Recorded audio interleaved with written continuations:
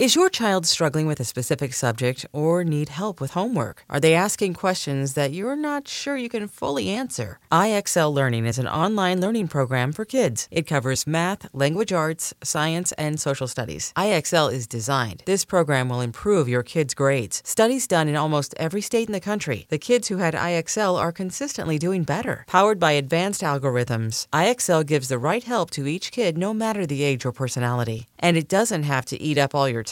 One subscription gets you everything for all the kids in your home, pre-K to 12th grade. So don't miss out. 1 in 4 students in the U.S. are learning with IXL. IXL is used in 95 of the top 100 school districts in the U.S. Make an impact on your child's learning. Get IXL now. And listeners can get an exclusive 20% off IXL membership when they sign up today at IXL.com/audio. Visit IXL.com/audio to get the most effective learning program out there at the best price. What's going to happen tonight? What's going to happen?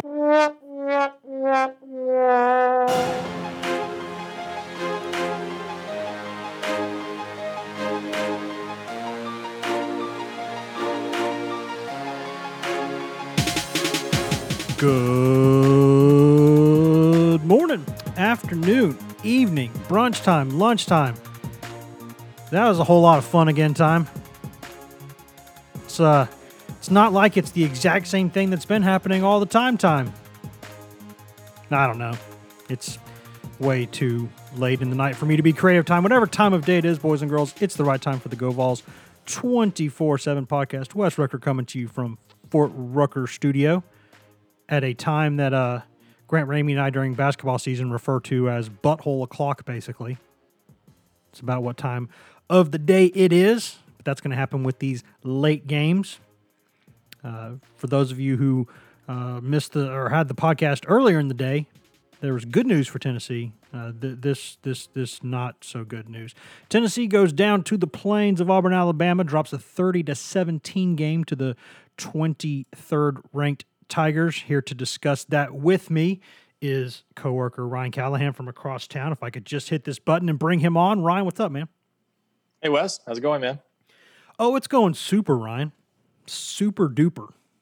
I'm sure all Tennessee fans are feeling about the same way. Yeah, listen, there's a lot that we can talk about and a lot we will talk about with this game. But again, we're going to be having just another chapter in the same book of the same story we've been talking about for a long, long time, which is what is going on with Tennessee at the quarterback position. Why is this happening again and again? Tennessee goes down to Auburn, outgains Auburn, not by a small margin either. Outgains Auburn 464-385 in total offense. Eric Gray, sophomore running back, puts up 222 yards of offense and a touchdown on 25 touches. Tennessee throws for more yards than Auburn, runs for more yards than Auburn, is better on 3rd and 4th down than Auburn, and loses by multiple scores to Auburn. And it's not just Jarrett Guarantano the reason for that, but when you lose a game by 13 points and you have a 14-point swing on one play, that's what people are going to talk about. A 100-yard pick six that Guarantano tossed to Smoke Monday in the third quarter really kind of was, I don't want to say the only big point in the game because there were a few big points in the game, Ryan, but again, here we are, past 5 games. Tennessee has been, by my count anyway, I hope I'm not wrong on this, I think Tennessee's offense has been outscored by opposing defenses 21-14 combined in the past 5 second halves, which is just an unbelievable number. I'll give you another unbelievable set of numbers here. Tennessee had 2 consecutive drives in the red zone in the third quarter that ended in a cumulative loss of 7 points. Tennessee also ran for more than 100 yards in a single quarter and was outscored 10-0 in that quarter. Oof. It's just, these are things that if they happened anywhere else, this is what I keep telling people, if they happened anywhere else, I'd be shocked. But happening at Tennessee, it's just almost kind of what we expect now, which is sort of sad to say, but maybe true. Yeah, that's amazing stuff. And you're making history now. This was the first time, as ESPN showed in the final minutes of the game, the first time in program history that Tennessee has lost 5 consecutive games by double digits. Now, you have to preface that with saying we're in an offensive era. Games are higher scoring now than they were in past generations and past eras. So you have to keep that perspective about it. But that's still not a good number to have. 5 games that were essentially not decided in the final few minutes, and you lost all of them. A 5-game losing streak at Tennessee is relatively rare anyway, and to have 5 consecutive games lost like that, obviously not good. So yeah, you're making all sorts of history for the wrong reasons. You're putting up some weird stats. I think you're right on the 21-14 opposing defense is outscoring the offense. We know the offense has only scored 14 points in the second half total during this 5-game losing streak. I believe off the top of my head, 3 defensive scores sounds right. They've allowed. And that's not including the 2 pick sixes in the second quarter against Kentucky. Yeah. And Tennessee outgained Kentucky for most of that game too. But what happened? 2 pick sixes. What happened in this game? A pick 6. Now, Jarrett Garantano did not leave Anthony Schwartz wide open for a 54-yard touchdown, okay? He did not miss 2 field goals, which a gimpy Brent Samaglia did. So let's not sit here and say that this is 100% Jarrett Garantano's fault. That would be factually inaccurate. That would not be true. But there is no more position. There's no position on the field more important than quarterback, and Tennessee is just completely lighting games on fire at the quarterback position, and you just can't win in this league doing that. They are, and obviously Jarrett Garantano will get, again, plenty more of the flack after this game. And that pick 6, I mean, there's no way around it. That was the pivotal play in the game. It changed everything. Like you said, it was potentially a 14-point swing, but let's just say it was an incomplete pass. It was still a 10-point swing, even if it wasn't picked off.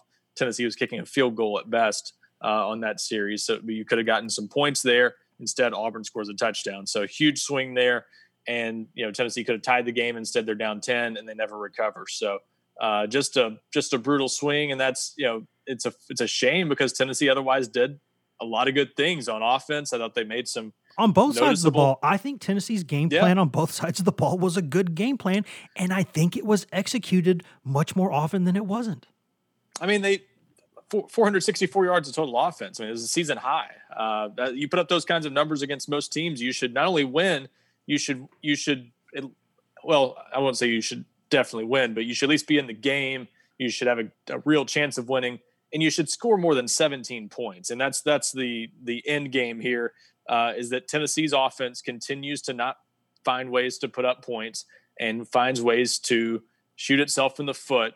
And this is, again, an example of why you have to create explosive plays, which they've done a better job of that here and there. And tonight, I'll give Eric Gray credit. He at least had a 30-plus yard run on a 3rd and 15 on that play, where he broke a 33 or 34-yard run. They made some plays like that where they were at least making some things happen. But Auburn, 2 of the biggest plays in the game we've already referenced here: long pass to Anthony Schwartz for a 54-yard touchdown and a 100-yard pick 6. 2 plays in that game that made up for Auburn not having a dominant offense at times by any means. And without Tank Bigsby, it was a beatable offense. I think Bigsby would have made Auburn really tough to defend in this game. Yeah, I mean, you look at these numbers, Ryan, again. I mean, Tennessee it's not just that they had 464 yards of total offense.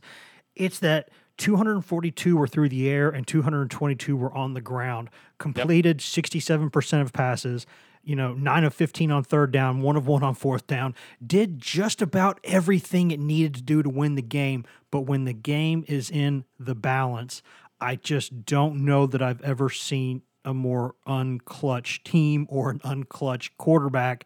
And it makes it hard, man, because it takes so much, right? Trying to move navigate a football team, it's kind of like trying to turn an aircraft carrier, right? Like there's so many moving parts, there's so many moving pieces, there's just so many things that have to go right.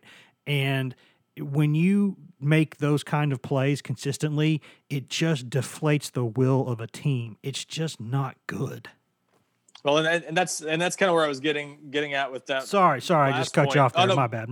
No, but I was just saying, like you said, so many things have to go right on a drive. When you're driving the ball consistently like that, yes, you're putting up yards, you're getting into scoring position, but everything has to go right for you to finish a drive when you're going 12, 13 plays all the time.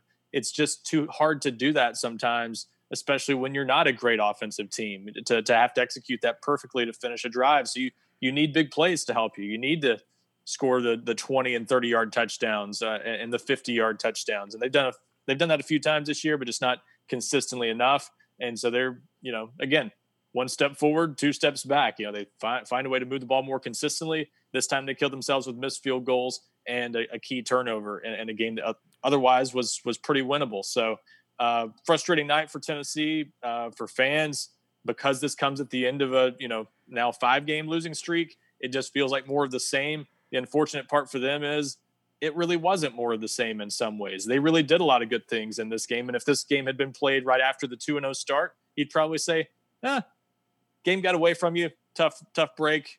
You'll play better next week and you'll win. But because this comes at the end of this stretch and you still got a couple really tough games left and now an important game against Vanderbilt next week that looks a lot more losable than I thought it was a few weeks ago. With all that, it just feels like this is just another, not low point, but just another, it adds to the frustration of this season, the fact that you did some things well and you still found a way to lose by 13. Yeah, in that drive, I wrote about it in the column after the game that I just published a few minutes ago, and in that drive, Tennessee ran 7 times on that possession. 7 yards, 8 yards, 9 yards, 5 yards, 21 yards, 7 yards, 4 yards, 3 yards. Auburn did absolutely nothing to get in Tennessee's way on those 7 running plays. And that was a 9-play drive. So you ask, what were the other 2 plays? One was a pass that Garantano threw that Josh Palmer, I still think he should have caught it. He did not get great separation, but the ball hit him right on the hands, and we've seen Josh Palmer make many tougher catches than that. That's a play that you need your senior number 1 receiver to make. He didn't make it, but that's okay. And then the other play was the pick 6. So Auburn did absolutely nothing to even come close to containing Tennessee's rushing attack on that drive. And what happened?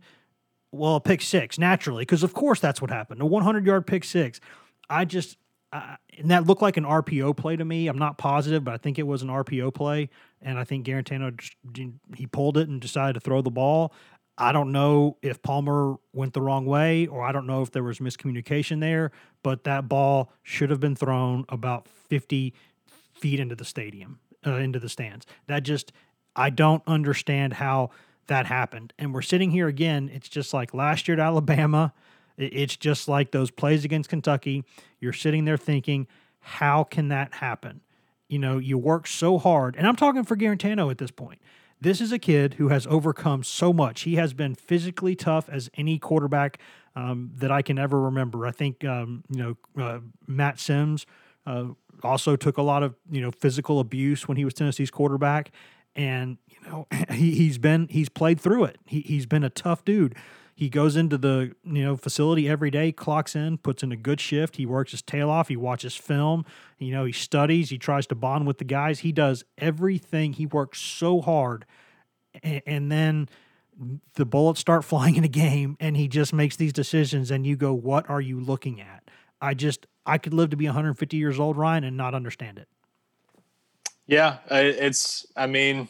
the quarterback position is so tough to play.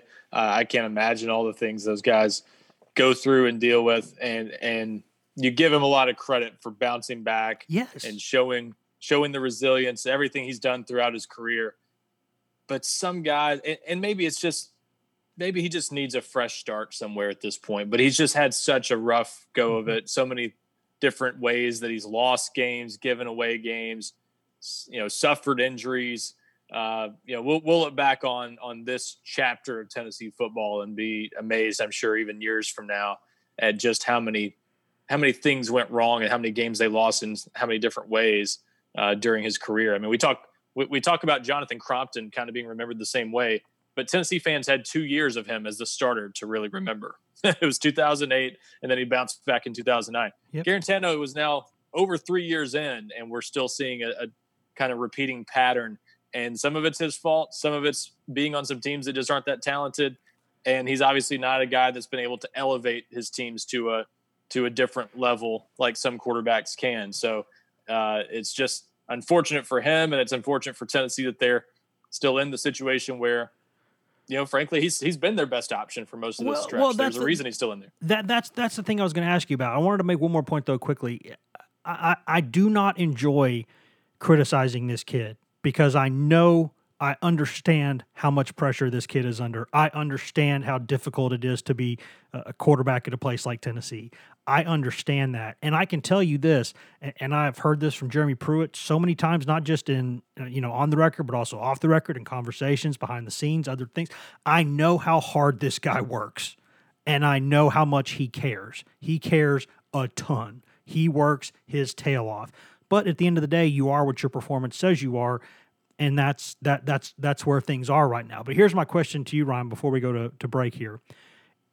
If you are the quarterback who, in the coach's mind, if a coach says, this guy does the best job of anyone in the program of getting this team ready or getting this team a chance to win, like this guy gives the team the best chance to win. If you get to those situations and we know exactly what's going to happen when you get into those situations, are you really that guy? Is there really any difference? That's my question. Is that, and that's why, and Pruitt was asked about it after the game. He was a little snippy. I get it. Emotional loss, tough couple of weeks for them. I get it, man. I get it. But how can you sit there with a straight face and say that, and tell people this guy gives our team the best chance to win, but just about every time you get into those situations, he somehow lights the game on fire? How it becomes a really hard argument to make, doesn't it? Because people don't know. People don't know for sure. They say, well, does it matter that he's the guy who gets you in the best position if you don't do anything when you get there? Does it matter? I mean, that's where I'm wondering, because people don't know what these other guys are going to do necessarily in those situations. And so naturally they're going to think, well, obviously they'd be a better option. We don't know that. They might be right. Jarrett Guarantano might be Tennessee's best chance to win games. But at some point, does that matter at this point almost? I think it's a really tough question to answer, because we don't, even Tennessee's coaches don't know the answer to this, obviously. How do you quantify? Because I heard Jeremy Pruitt's explanation for, kind of elaborating tonight on Eric Gray's big game. And he had a really good performance. We should not overlook that. Had a great game, I thought. And explaining that, he mentioned that Tennessee's offensive line played well. He mentioned that the quarterbacks got them in the right plays. And that's the kind of thing I think they're talking about as much as anything when they mention what Guarantano does well. He organizes things. He gets them in the right plays a lot of times, maybe not all the time, but at least a lot of times. That used to not be a strength of his. I think as he's gotten older, it's become something he's better at. So when you compare that to what a freshman does, recognizing defenses, adjusting the line, adjusting whatever on any certain play, and making sure you're in the right play, is that something where having Guarantano out there is worth so much that it offsets what I agree is a knack for making the wrong play at the wrong time that Tennessee has clearly had with Jarrett Guarantano at quarterback? Does that offset the other? I don't know. And I don't think Tennessee's coaches have a way of really knowing either until they just let Bailey go out there and play. And we'll get into the quarterback discussion next segment a little bit more, but I think that's what makes it so tough to figure out what to do next. Is I think you really do have to make sort of a one game decision here, because this Vanderbilt game is important now, and we shouldn't act like it's not. And Tennessee needs to play.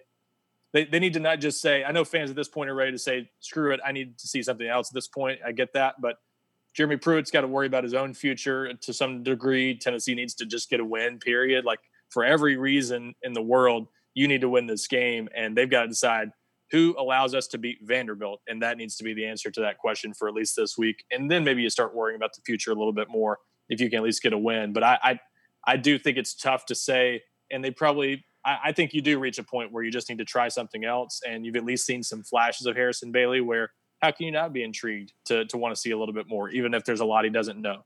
You know what, Ryan, one of my favorite things in the world is when we disagree. And I think something that you just said is something I want to disagree with. And I'm really excited to do that. But before we do that, let's go ahead and step out really quickly here. Let's pay some bills, listen to products, services, ads, in-house ads, other fun things, and we'll be right back here on the Go Vols 24/7 podcast. Hashtag ad. Hey, I'm Brett Podolsky, co-founder of The Farmer's Dog. We make fresh food for dogs. We started the company when we saw what a huge difference it made in my own dog, Jada, when she stopped eating ultra-processed kibble and started eating fresh, whole food. The Farmer's Dog food isn't fancy. It's just real food delivered to your door in pre-portioned packs. It's better for them and easier for you. Get 50% off your first box at thefarmersdog.com/podcast. That's thefarmersdog.com/podcast. Introducing the Two-Way V4, where groundbreaking fuel cell technology meets fresh foam cushioning for the ultimate performance. With fuel cell, each step feels explosive, delivering unparalleled energy return. Paired with fresh foam, experience maximum comfort throughout the game. Its lightweight textile upper offers support and breathability without sacrificing agility. Whether you're hitting the clutch shot or locking down the opposition, the Two-Way V4 gives you the tools to play at a high level. Learn more and purchase the Two-Way for yourself at newbalance.com. Welcome back to the GoVols 24/7 podcast, brought to you by whatever products, services, and in-house ad you just heard a moment ago during that commercial break. Wes Rucker coming to you from Fort Rucker Studio at an ungodly hour, late Saturday night, early Sunday morning, joined by Ryan Callahan from across town in his clown car full of children abode, his home daycare center. We're discussing picking over the bones of Tennessee's 30-17 loss at 23rd ranked Auburn on Saturday night at Jordan-Hare Stadium. And Ryan, you just mentioned something that I normally would very much agree with, but in this specific instance, I'm not sure I do. And you said that Tennessee has to win this Vanderbilt game because that could change things for Jeremy Pruitt and his future at Tennessee. And that's why maybe you have to think about just dealing with the heat you're going to get from it and starting Jarrett Guarantano. I do hear that. And I do understand that, but here's where I disagree. I'm not saying that nothing the rest of this season matters, because anytime you're Tennessee and you lose to Vanderbilt, it's bad. You're Tennessee and you lose to Vanderbilt under any circumstances, that is not a good thing. If you're Tennessee and you lose to Vanderbilt and you're a football coach, you're having a really miserable offseason. No ifs, ands, or buts about it. Here's where I think a little differently about this. Tennessee, I'm almost certain Tennessee cannot make a coaching change this offseason. I just don't think financially right now, and people will talk about what happened with Muschamp. Well, this was Muschamp's fifth season. This was Pruitt's third. South Carolina has not been paying the buyout money that Tennessee has been. I think the situations are a little bit different. And do I think things look great for Pruitt right now? No, they don't. Let's not kid ourselves. Tennessee has lost 5 consecutive games by double digits for the first time in program history. I'm not discounting how important that is. But I think at some point, I don't know what's worse, that or at this point putting Jarrett Guarantano back out there to start a game. And I just feel different about this. I don't know why. But until this moment, until this week, I still understood why you start Guarantano, because, hey, we're not there in practice every day, especially in a year like this. We've seen 0 practice snaps live and in person. The world's just not allowed that this year. So things are different, and we have to take a little bit more of what we hear from people, and we don't get to see it as much with our own eyes right now. So there's a lot of things we don't know. And so I've been willing to say, you know what, I understand because of what's going on with Bailey, because of the fact that he enrolled in January, but then he got 2 spring practices, right? And then, there's a weird offseason. People got to go home. Their workouts are different. Then he misses time in COVID quarantine and camp. Then by the time he comes back, Tennessee is so COVID afflicted, I should say, that he doesn't get many reps in.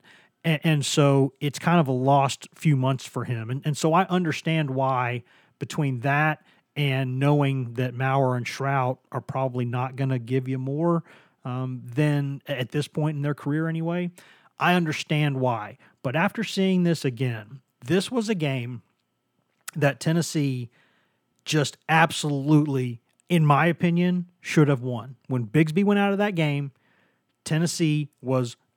I think the game plans were good. I think the execution for the most part was good. and things just fell apart again. And I think people need to see something different now. I really do. And I think if you put Bailey out there to start that game next week and he just falls all over himself and fumbles the ball and throws a, pick six, or, you've seen from Garantano last season that he can come off the bench and that he is fine with that. This is a dude who's played started 34, 35 games, something like that now. He's got experience. He's come off the bench some too. I don't think it's going to affect him that much. He's proven before that it won't. I think this team, I think this fan base, I think the culture of Tennessee football needs to move on. Nothing good is coming from this at this point. I don't think it's helping Garantano. I don't think it's helping his teammates. I don't think it's helping Tennessee fans. I know it's not helping the coaches. I just think at some point you just have to make a clean break here, I think. There's a lot of truth to all of that. And I will say this, I don't want anyone to misconstrue what I'm saying. I'm not saying that I think Tennessee should start Garantano against Vanderbilt. I just think if you're doing it, there's an argument for it, because I think you really do have to I think fans' inclination is to say, this season's a disaster, just go ahead and make the change. And I get that. I do. It's been a rough 5-game stretch for Tennessee. I understand all that. Heck, it's been a rough 2020 for everybody. So at this point, fans want something to cling to. And the hope of going with the young, highly ranked former quarterback prospect is much more exciting than going with the guy that you've seen for 3 years that you've never seen lead Tennessee to anything more than an 8-win season. I get it. But you got to win this game. I can't stress this enough. You do, but I think you also have to think, if you're Tennessee, I think, if you're, in my opinion right now, if you're Philip Fulmer and you're pretty darn sure, first off, get well, big guy. I hope that, everything with COVID goes okay with him. We mentioned that earlier, but I need to mention that again. That's, he tested positive. He's been okay so far, but I hope that continues. Our best thoughts go out to you there, big guy, old blue eyes. But absolutely, I think if you're Tennessee and for sure that you can't make a coaching change, or you probably can't make a coaching change, I would go ahead and leak that information out now. And then I would let Jeremy Pruitt make a change at quarterback.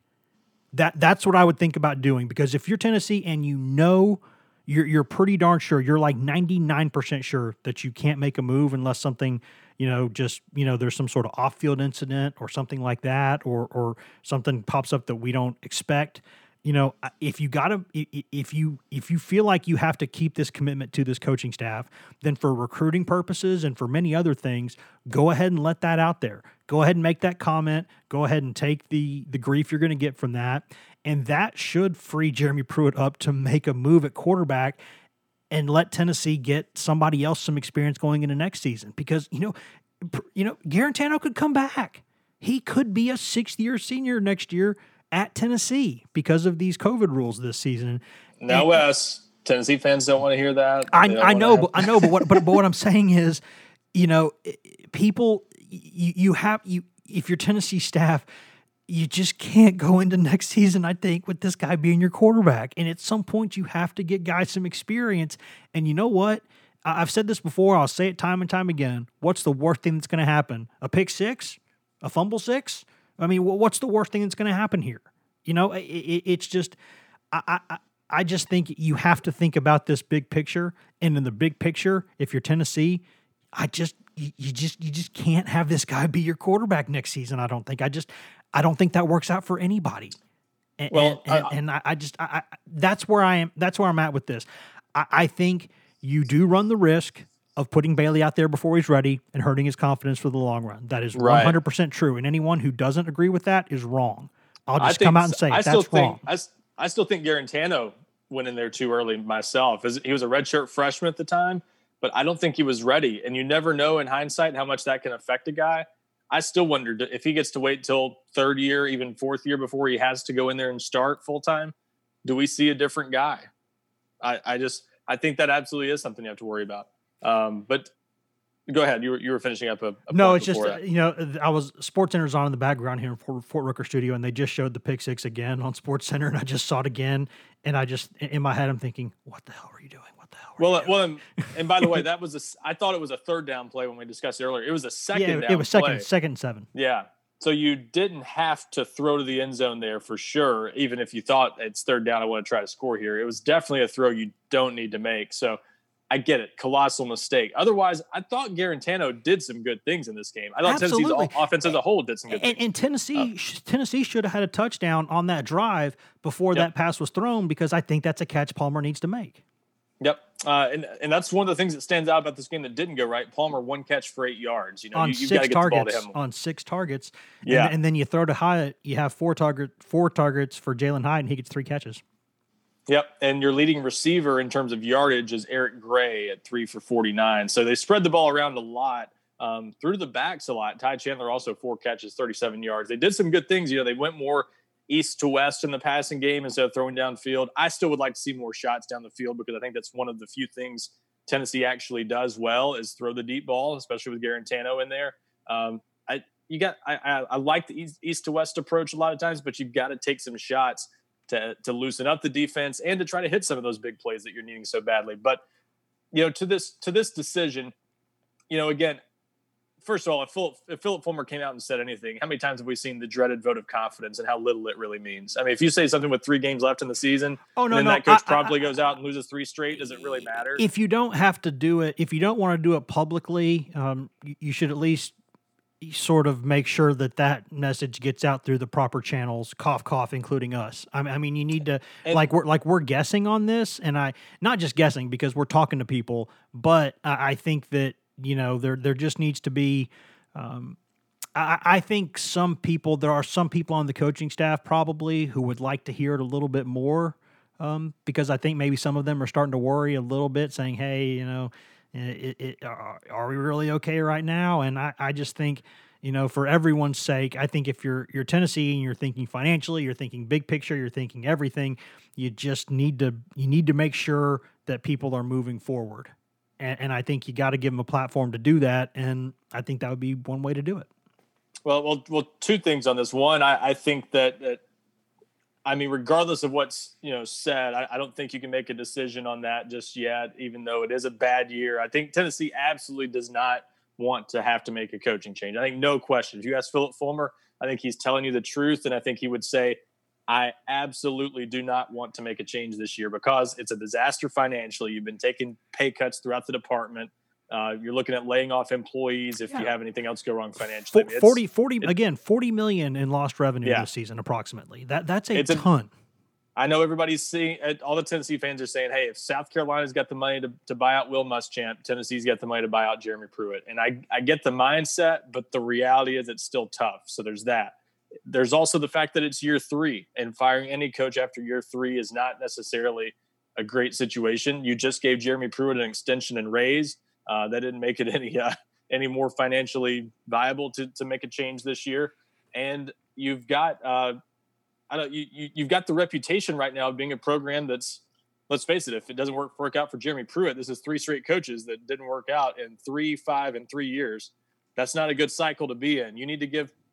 You want to have the reputation of giving coaches time to actually build it back. And so getting rid of a coach after 3 years, not going to help you necessarily with your candidate. And I'm still not anywhere near ready to come out and say that Jeremy Pruitt just cannot win at Tennessee. Right. I am not ready to say that. And if I take criticism from that, that's fine. That's fair game. I understand it. But I've come out and said before, when I think a coach, when I say, and it's just my opinion, when I say this guy he just cannot win at Tennessee. Jeremy Pruitt had never been a head coach before. I know this guy can recruit. I know most of the time that he can develop players and get them better. You know, you're going to break some eggs sometimes. It happens, right? I mean, clearly Tennessee did not handle this year well. It's been a weird year, and other people handled it better than Tennessee did. And that's the fact. That's the absolute fact. But I'm still not convinced that this guy who's still young, who is still a good recruiter, who still knows football, I don't think that I'm not ready to sit here and say that this guy can't win. I mean, years ago, you know, it wasn't that long ago that guys like this would not be anywhere near the position of being fired. Look at Majors, and I know Majors was a former star at Tennessee, beloved. He had just won a national championship at Pitt. He had just come to Tennessee to kind of save the program when it was in a bad spot. But look at his first 5 or 6 years. I mean, sometimes it just takes time, and in this era, sometimes guys just don't get that time. But I'm not ready to sit here and say I knew with Butch Jones when I saw it.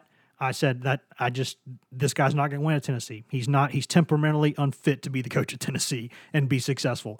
I'm not there with Pruitt. And people will go, what more do you need to see? Well, I need to see more because I'm not ready to say it yet. I think one of the concerns about whether it will work long-term is the offensive style and philosophy. I do think they need to be more explosive offensively somehow and continue to adapt and get maybe a little more modern, I guess you'd say, offensively. But I think so much of why the offense looks the way it does is because of the quarterback position. If you can get that position right. Yes. Jim Chaney is not an idiot. He's coached offenses well for years, Ryan. I mean, everybody knows this, right? I mean, I don't think it's that they're antiquated offensively. I think it's that they're bad at quarterback, which is still not a good thing for the coaches. Obviously, they got to design and develop them, but those are different problems. I don't think the staff just can't do it. I think they need a better quarterback. Yeah, and look, Jim Chaney's offense at Georgia was not necessarily lighting up the world either. So I get that, and that's where I have some questions about where maybe this offense does need to get a little more modern. It's not outdated though, or completely different from what everybody else is doing. It's just I think it is a little bit more of a pro style approach than we see in some other offenses these days. So yeah, there are some things like that they could do differently, and I do wonder about that a little bit long term. But again, I think this offense would look totally different if they had the quarterback position fixed, and if they can figure out the right guy, whether it's Bailey to our point earlier, whether it's Caden Salter next year, whoever it might be. If they can get an answer there, it would change the look of everything. And that really, to me, is still the biggest question about Jeremy Pruitt, not if he can get the other stuff right, whether he can get the quarterback and the offense right. And if he can do that, he can probably win quite a few games at Tennessee. But that's cost him a lot this year. It's going to continue to cost him a lot if they continue to screw it up. So that's the argument, to your point earlier, for making the change now, because you know exactly what you have in Jarrett Guarantano. There's no more mystery. There's no more doubt. You know what you have there. I'm okay with making a change. And for the record, I think I'm with you on this one. I mean, we made the case for making the change going into the Alabama game last month, most of us as a staff. So I think we're kind of ready to see something different here, like most fans are. But at the same time, I don't think you can bury Jarrett Guarantano, because I think the best point for making the change is we have a pretty good track record of what Guarantano does coming off the bench. He did it very well last year. Maybe you start Bailey against Vanderbilt, and if he shows any signs of being in over his head, makes some costly mistakes early, you make the change, you bring in Guarantano off the bench, and maybe he plays really well in that role. So I'm on board. I think you do make a change. That's just me. I don't know what the staff's going to do, but I had to say earlier that I think you do what's going to win you this game, because it's not just about not getting fired this year. I think it's about being able to recruit. I think it makes your job so hard, not just to recruit players, but to recruit other coaches to join this staff. They're wanting to make changes probably this offseason. It's hard to convince coaches to come into a situation where they think you might be on the verge of getting fired in a year. That makes things tough. So I don't think you want to lose 8 straight games to end the year. I think you really need to win this game. Ask Mike Bobo how he's feeling about taking that job at South Carolina as the OC, and now he's the interim head coach and may not be there because the head coach is gone. I mean, 2012 under Derek Dooley. How do you think they got? I mean, Sal Sunseri was not seen as a bad hire at the time, but how do you think he ended up making that hire as defensive coordinator? Because after losing to Kentucky, coaches across the country thought Dooley's in trouble. That's not a great place to go right now. And it made it a tougher job to sell. And so I think Tennessee's in a similar boat. If you lose 8 straight to end the year, it makes everything tough for the entire offseason, including fixing whatever problems they might have. So I just think for so many reasons, you need to win this game at Vanderbilt. And if this staff really decides, hey, Guarantano gives us our best chance, then I can at least understand that, because I know how important this game is. Here's the thing, and we'll end on this thought, I guess. You know, Trey Smith after the game, and what else would you expect Trey Smith to say, right? I mean, the guy's a class act in every way, and came out and said, you know what, the culture here needed to be changed, And Coach Pruitt, I don't know that 3 years is enough time to totally change it, but I can tell you that these guys care. The people in this program care a lot about us, not just as players, but as people. And I feel like a lot of good things are happening here, and eventually that's going to, lead to success on the field. That's what you would expect to hear from a guy like Trey Smith, right? But think about that quote. What there was truth in what he said there, in that this staff and the people in that program really care about them. And we've talked about this before. I've mentioned this, and that's one of the reasons why, to this point, I've been okay with playing with starting Garantano, even though we sort of know what's going to happen at times, is because Jeremy Pruitt works with these guys every day. He watches them on film for hours all the time. I mean, he watches them in practice. He coaches them up. He knows them personally. He's got to look those players in the eye and tell them, I'm putting you guys in the best position I can to, for us to win games. And if he can look at those guys and say, I still think Jarrett Garantano gives us the best chance to win football games, and that's really what he believes, then he might do that. I mean, he might, because he clearly believes that he wants to put, it's like he's not thinking about next year. He's thinking about this game on Saturday, this game coming up. Who are the guys I can put in all 22 positions, to give us the best chance to win the game? And that I understand that. I sympathize with that. I really, really do. But I don't know how. I don't know how you can still look at those guys and say that, when we know, this guy might get you to the water, but you're not going to drink it. He might make dinner, but you're not going to eat it, because when you get there, we know what's going to happen. Yeah, I'm on board with that line of thinking on Jarrett Garantano. I hate to, again, put it all on him, because I don't think Tennessee's problems start and end with him. I think he is. I think they start there, but that's not all of them. Yeah, I think his is the problem there is most glaring and the easiest to see, because problems at quarterback are always the easiest to see. I think clearly there are plenty of other things Tennessee's not doing all that well or not perfect at. And again, they just have to be so perfect in a lot of the things they do, because they're having to drive 12, 13 plays. And part of that comes with the limitations they have at quarterback. So yes, I'm absolutely, I want to see, frankly, what Harrison Bailey can do in a more meaningful situation. We've not seen him play outside the fourth quarter yet. And he hasn't been in a close game. I guess you could say against Arkansas, he got a shot down 11 with plenty of time. There was enough time to come back in that game, maybe, but otherwise we haven't seen him in a really get a close game that was in question still, or early enough in the game. Well, you're also decide you're putting him in when you got to throw the ball, or right. or the score of the game, and not necessarily how it happened against Arkansas, but the score of the game would dictate. Well, you got to push the ball down the field and you got to throw it. Well, let's put him in there when you got Eric Gray running the ball, in a close game too. I mean, let's see that. And I'll say this too. I know this staff doesn't want to have a quarterback on such a tight leash that one mistake means it's the end of his game. But hey, that's how they handled JT Shrout against Kentucky. That's how he's been handled his entire career with JT Shrout. Yeah.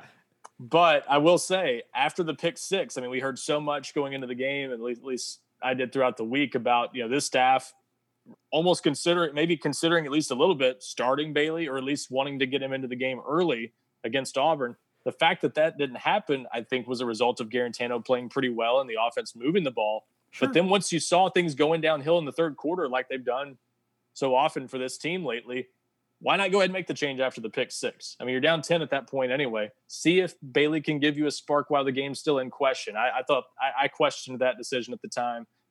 May not have made a difference, but at least we could have found out something about him in that spot, and he could have learned some meaningful things instead of just coming in when the game's basically already over. So, not a huge deal probably at the end of the day, but I think it could have maybe given Tennessee enough of a spark to get back in the game. But I do think it's probably time for a change. But again, I think the important thing is to do it in a way, if you are going to do it, where you're not burying Jarrett Garantano. You're letting him know, hey, there's a good chance we still will need you. Tennessee fans, you probably haven't seen the last of him one way or the other, if I had to guess. I think he'll probably play again at some point the rest of the way. But, it's reached a point where, again, you kind of just have to try something different probably. Although, again, I'm allowing for the possibility that maybe that gets put off for a week, because I mean, that's you want to give a guy his first career start against Florida the next week, because that's not a great spot either. But I think you got to win Vanderbilt somehow or another. Just figure out a way to get through that one, and then you can start thinking about the future. To me, I mean, hey, they played better in every way basically than they did against Arkansas, but the competition was better and didn't make the plays. I think we can leave it there, Ryan, unless you got anything else. No, that's it. Just crazy that we're talking a 464-yard performance and a 13-point Tennessee loss. I would definitely not have guessed that. So many stats from this game just do not make sense. But you know what? 2020 doesn't make sense. And for a while now, Tennessee football has not made sense. So really, the bottom line here, boys and girls and ladies and gentlemen, is that nothing ever makes sense. I think we'll leave it there. Thanks, Ryan. Thanks, Wes. You know what does make sense, though, is GoVols247.com. How about that for a segue? Guys, thanks for listening. We really do appreciate it. You can find all of us on social media. I'm Wes Rucker 24/7 on Twitter. Ryan Callahan is Ryan Callahan 24/7 on Twitter. Patrick Brown's P Brown 24/7 on Twitter. And Grant Ramey is Grant Ramey on Twitter. If you want just Tennessee news, you can get that all the time at twitter.com/GoVols247 or facebook.com/GoVols247. Or if you want that delicious East Tennessee Smoky Mountain spring water just right from the tap, go to GoVols247.com, the best site on all of Al Gore's internets to talk Tennessee football, football recruiting, basketball recruiting. Basketball starts in 3 days. Guys, 3 days basketball starts. Also, baseball news, Lady Vols news, where Marie Cornelius does an excellent job covering all things Lady Vols for us. Got a couple of forums on there to talk Tennessee sports 24/7 also. You can go to the Checkerboard for men's sports discussion, and also the Summit for women's sports discussion, and also off-topic stuff on both boards too. It's a water cooler. It's a good place to enjoy wins, to commiserate losses, and to just keep up with friends. It's a socially distanced world we're living in right now, but we have a strong community there on GoVols 24/7, and a lot of people doing a lot of things to help each other out in a tough year. So come be a part of it. Always good deals going on, always good times to join the site, but if you already pay us full price, which is still less than one mediocre lunch per month, you get access in perpetuity to CBS All Access. CBS is streaming platform. Every show CBS has ever made commercial-free. New movies in every single month. Live sports, Tennessee sports, SEC sports, college football, college basketball, NCAA tournament, March Madness, Tennessee basketball. Also NFL stuff on there all the time. Also UEFA Champions League, UEFA Europa League, World Series of Poker stuff, all kinds of other interesting sports going on there all the time. And stuff from Comedy Central, great channel, stuff from MTV, BET, and for the kids, you got stuff from Nickelodeon and Smithsonian Channel. That's a $100+ annual value that we give you for free. No one else can do that. I say this every episode. No one else can offer you a deal like that. We can. It is so hard to find a good deal right now, but that is a great, great deal. So go check that out. Also, please go in, take a second. Please rate and review this podcast. Please, I should have mentioned that earlier. Please subscribe to this podcast. I see the numbers. They're great. They're awesome. But one thing y'all can do to really help us out is if you go in there and rate and review this podcast, hit the subscribe button, and tell your friends about it too. We're growing at a rapid rate, and it's going to keep happening. Big things coming for this podcast, and we are really happy that y'all are here with us. And if you don't hear anything else from us, you should hear from us, I'm guessing, at the latest by, let's say Monday. See you.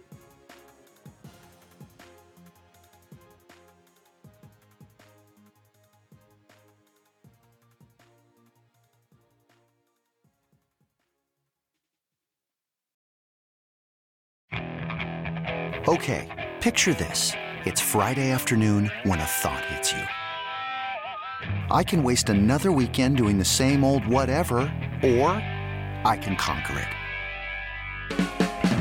I can hop into my all-new Hyundai Santa Fe and hit the road. Any road. The steeper, the better.